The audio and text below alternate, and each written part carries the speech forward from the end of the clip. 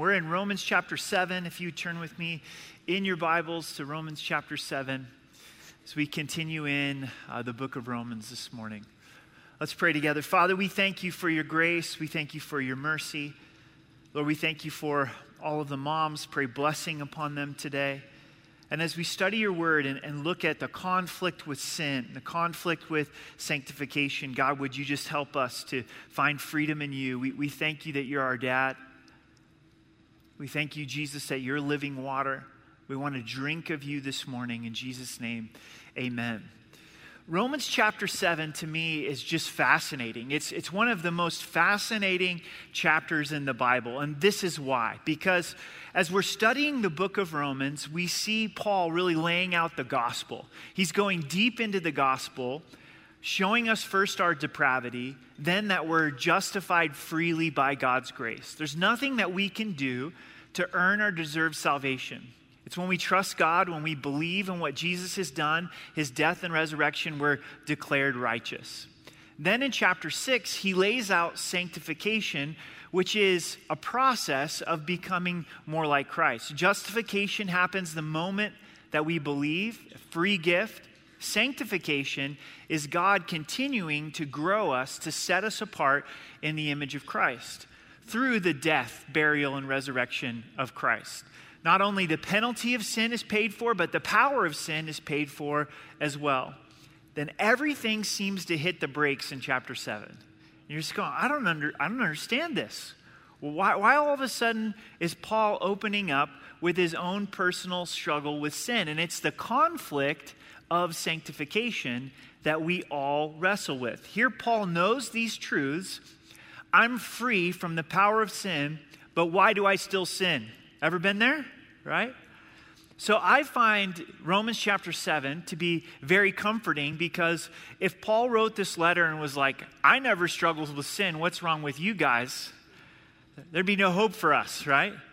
So there's a lot of comfort in this, but also there's a great insight for us when we come to the end of chapter 7, going in to Romans chapter 8. We begin with Paul giving us an illustration that we're no longer under the law, we're under grace. Then he'll begin to open up about his own struggle with sin. Verse 1, or do you not know, brethren, for I speak to those who know the law, that the law has dominion over a man as long as he lives. That's the key understanding, as long as he lives. As long as we live, then the law is going to have dominion over us. Paul gives an illustration from the Old Testament where a woman could not divorce her husband, and he will tie that into our relationship with the law. For the woman who has a husband is bound by the law to her husband as long as he lives. But if the husband dies, she's released from the law of her husband. So then if, while her husband lives, then she marries another man, she will be called an adulteress. But if her husband dies, she is free from that law, so she is no adulteress, that she has married another man.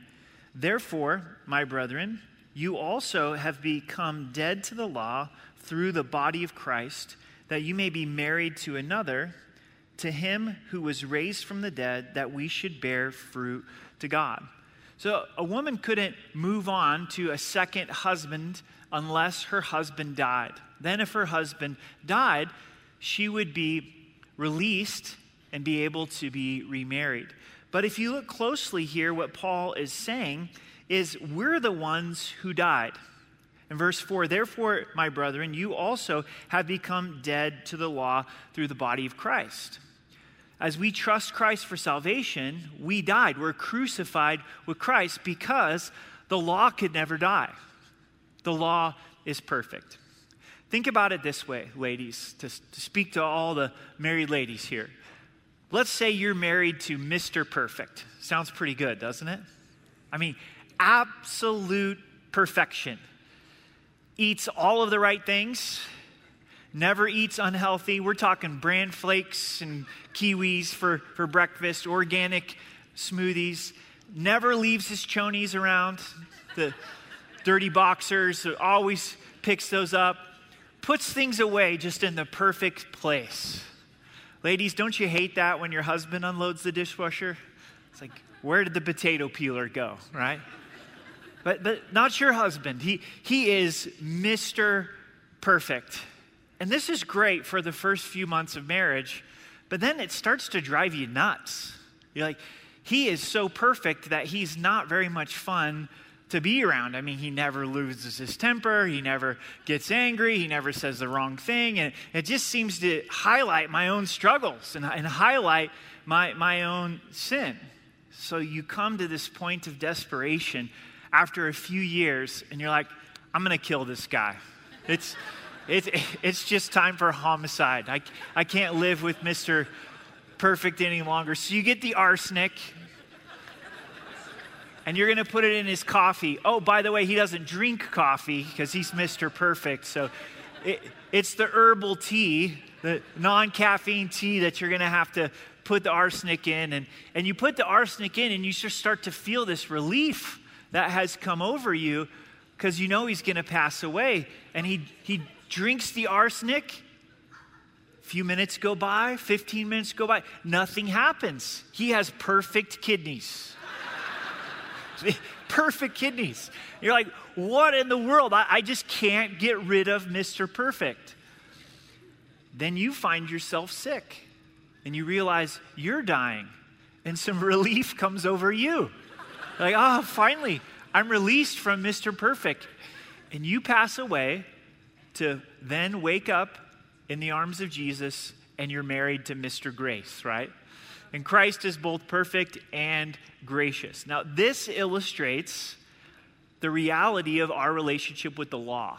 The law is Mr. Perfect. There's nothing wrong with the law. The problem is with us.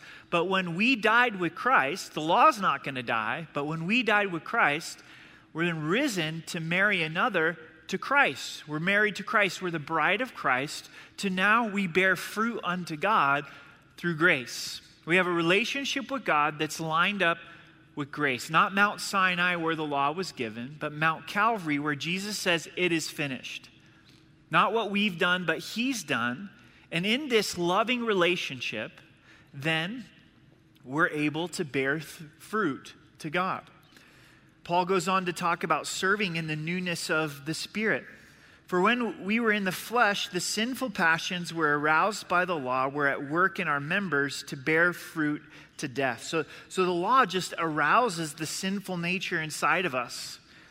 Once you have a rule, it produces rebellion, unfortunately, in our flesh.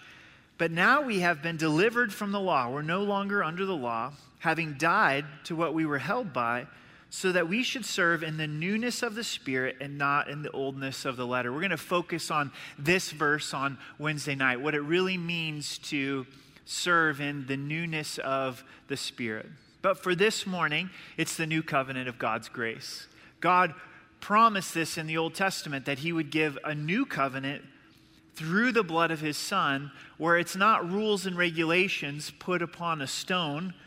God wrote the 10 Commandments with his finger on a stone, but God writing on our hearts, where the Spirit of God is leading us and equipping us and convicting us, and we get to serve out of the newness of the Spirit. The best way I can think to illustrate this is when I was growing up, my dad had Saturday mornings were chores. We had our daily chores and then our chore that we would do on Saturday before we could go do what we wanted with our friends or ride our bikes or whatever. And it was mow the lawn and wash the car. So my brother would mow the lawn, I'd wash the car, then we would switch on Saturdays. We had a Ford Fairmont and then a Ford Taurus.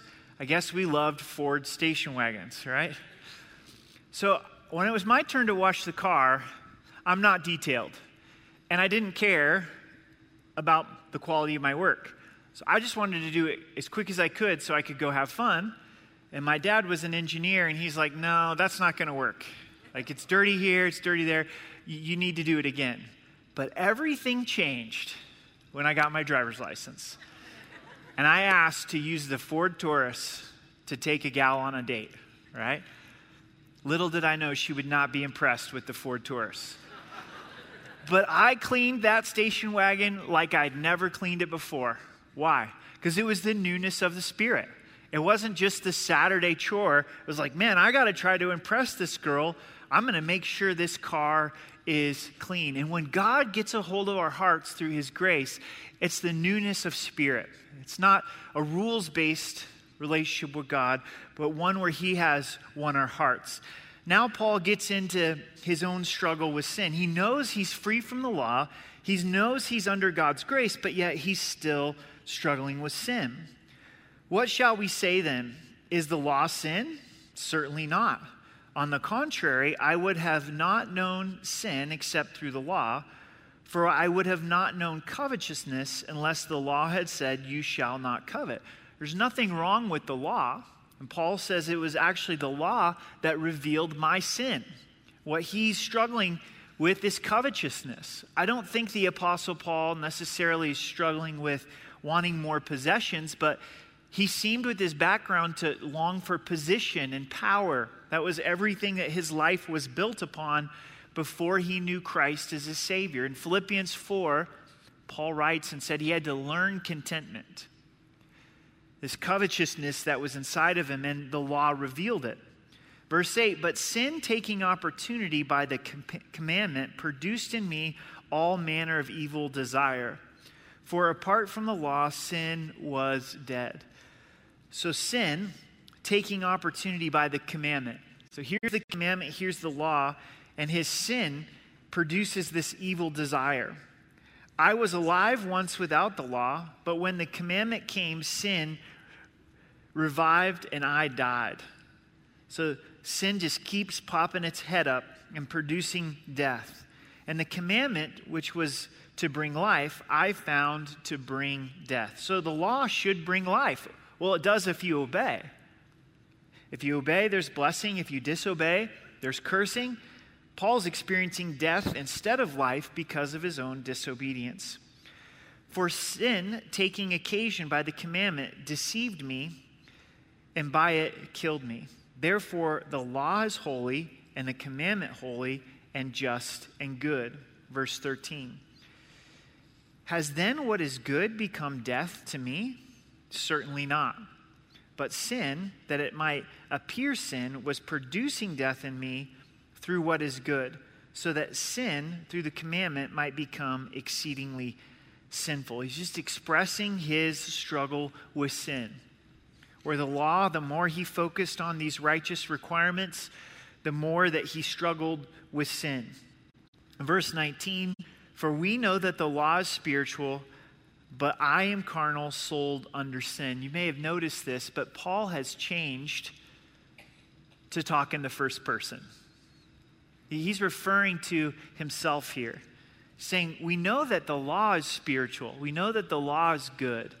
God's word is good. The way that God wants us to live our lives, it's good.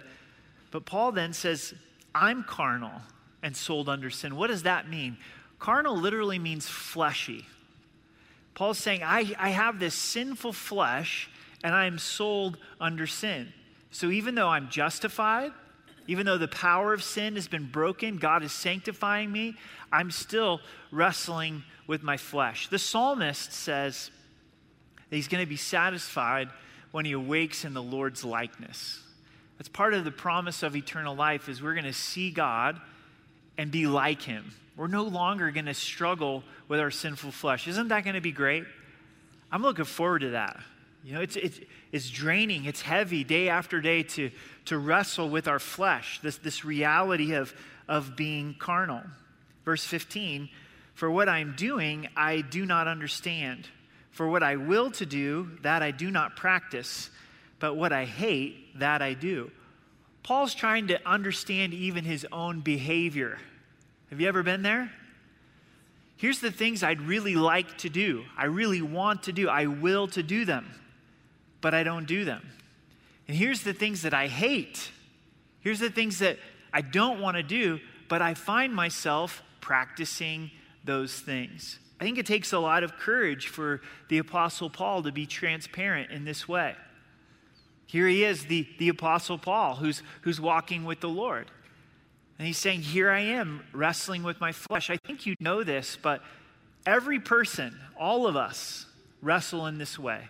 There's not one leader, one pastor, one author, one worship leader, missionary, nobody. if the Apostle Paul wrestles like this, we know we all wrestle like this. If we're transparent this morning, we go, yeah, this is unfortunately is my experience as well. In verse 16, if then I do what I will not to do, I agree with the law that it is good. So when I disobey, I am actually confirming what the law has to say. But now it's no longer I who do it, but sin that dwells in me. We got to be careful with this verse, because if you just take this verse and run with it, you might think that the Apostle Paul is not going to take any responsibility for his sin. Well, it's not me, it's sin inside of me. Well, that's you, right? So what Paul is expressing here is just his wrestling with sin. But even when we sin, we're still responsible for our sin. Verse 18, for I know that in me, that is in my flesh, nothing good dwells. For to will is present with me, but how to perform what is good I do not find. This is an important place for us to get to. It is hard and it's difficult, but to understand that in me dwells no good thing, in my sinful flesh. Because most of us think, well, some part of me is good, especially when I compare myself to the rest of my family, right? Well, you should see my brother, my sister, or my parents. We play this comparison game to convince ourselves that we're good. But if we really look at any given week, any given month, and see how we're wrestling with sin and giving into sin, the reality of it is, in my flesh dwells no good thing. Does this mean God doesn't love us? Thankfully not. He does love us. He loved us while we were still sinners, and Christ died for us. But in my flesh dwells no good thing. This is a really important question that Paul asks in verse 18. If you're a Bible underliner, it's worth underlining. How to perform what is good, I do not find. How do I do this? Here God has given these commands of how he wants me to live my life, and I'm trying to walk in obedience, but I'm falling short. How do I do this? How in the world do I do this? I need to overcome my anger, but I keep falling short. I'm walking in lust. How do I overcome that battle? Bitterness. I continue to be angry at this person. I want to share my faith, but I seem not to. I want to read my Bible, but I always get too busy. How? How do I grow in this Christian life? And Paul's wrestling with that very important question. Goes back into the struggle. For the good that I will to do, I do not do it, but the evil I will not to do, that I practice. Now, if I do what I will not to do, it's no longer I who do it, but sin that dwells in me. There's just a lot of doo-doo in this chapter, right? Just a lot of, man, I'm not doing the things that I should do. Verse 21, I find then a law that evil is present with me. He's saying, this is a reality. Evil is present with me, the one who wills to do good. For I delight in the law of God according to the inward man. So this conflict, this battle, this struggle, evil is present with me, but also the Spirit of God is present with me, and I do desire to delight in the Word of God, to delight in the Lord.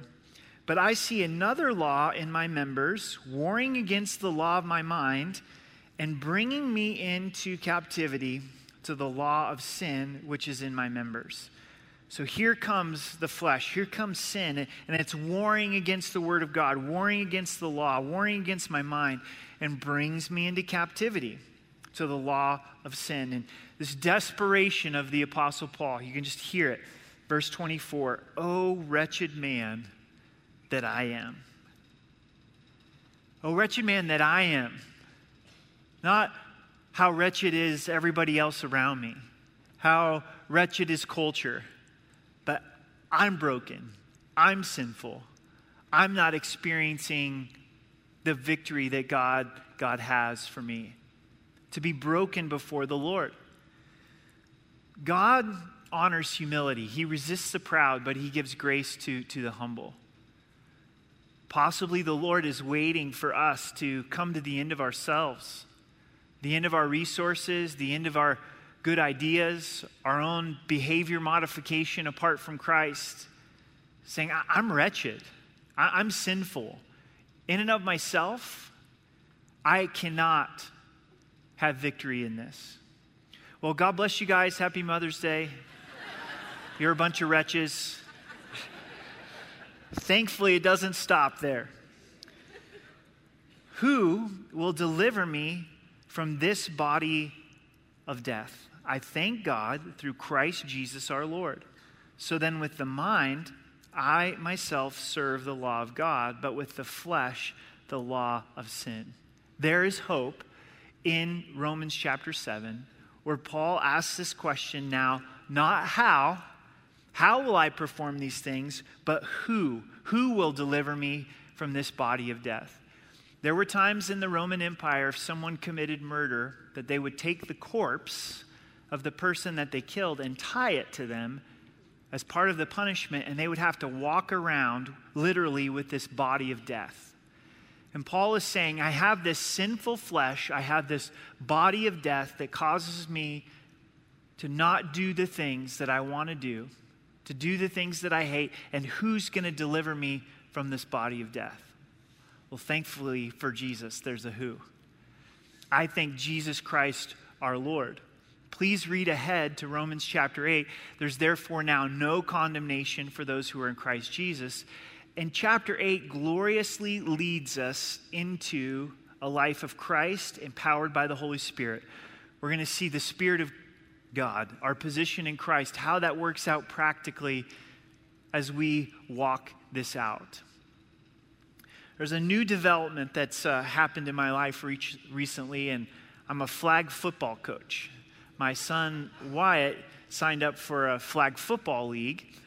It's his first year playing flag football. He's in fourth grade. They're fourth and fifth grade boys. Signed up for the league, and they asked for volunteers to coach. So I'm like, oh, okay, I can do this. You know, the practices and the games are on Sunday afternoons. I'm available on Sunday afternoons. So I signed up to be the assistant coach because I never played football. I'm a basketball guy. Don't know a lot about football. We're getting closer and closer to the season, and I'm noticing on the roster, there's no head coach. So I'm getting nervous. And they have a Zoom meeting for all of the coaches, and it's a national league with a chapter here in the Springs. I'm listening to this Zoom meeting. There's one part of the meeting that was real quick. It's like, if there's no other coaches that sign up and you're by yourself, you're it. I'm like, because this whole time I'm thinking, of course, they're going to give me another coach, right? I'm so used to how things work here at the church where there's always two background checked adults with kids. I'm like, they're going to have to put another coach with me. He's like, nope, you're it. So we get to the first practice, right? And I sit down with the parents. I say, all right, guys, I'm going to be honest with you. I'm volunteering. I don't know anything about football. I played basketball, but I'm giving this my best shot. And when I get out there, honestly, it was super intimidating because there's like hundreds of kids out on this field, a bunch of teams, and there was like some all-pro dads. I mean, they're like, you know, got their athletic pants on, and I got my jeans on, and they got all these cones and multiple footballs, and I was busy leading up to the practice. I didn't have time to go get cones, and of course the league doesn't supply those. So I got canned food out of the pantry to be my cones, right? So I'm looking around feeling pretty insecure and setting up my canned food and running practice. And the problem wasn't the how, because the league provides an app to teach you how. Like all the rules are there, the drills, the plays, the how is there, right? But I'm struggling here out on the field of flag football. So now we get to week 2. That was week 1. Week 2, practice still by myself as a coach, run the practice. We get into our first game. The game's at 5 o'clock. It's running a little bit late, probably going to start about 5:15. And here comes the director of the league. And she goes, Eric, this is Coach Nick. He's going to be the head coach. Right? And Coach Nick is a stud, right? He's coached before, and he grabs the boys together while we're waiting for our team, and he did more with those guys in 15 minutes than I could do in a lifetime, and it was like the Messiah walked into my life. He must increase, and I must decrease. He is my new favorite person of the month, right? That's the difference of how and who. You with me? That's the difference between how and who. And so much of the Christian life, we're focused on the how. How do I do this? And we're looking at techniques and good advice. And man, the Bible is full with amazing truths. The books of Proverbs has the hows. But thankfully, it doesn't stop there with just how. It's not a manual where God writes out a manual for us to follow. It's Emmanuel, God with us. Isn't that good news?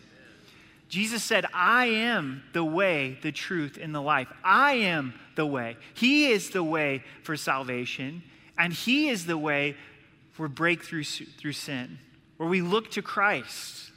Go, Lord, I've been struggling and failing and struggling and failing, and I'm going to put my focus on you, Jesus. Who can deliver me from this body of death? It's you, Christ. Have you noticed as you focus on the sin that it tends to lead to more failure? I'm not going to lose my temper. I'm not going to lose my temper. Oh, I lost my temper just trying not to lose my temper, right? But you focus on Christ. You focus on who He is, His goodness, and walking with Him. And you look back and you go, man, still not perfect, but wow, something's happened. Jesus has done a work in my heart. It's not how, it's who. Thank Jesus who delivers us from this body of death. Would you stand with me and let's pray together?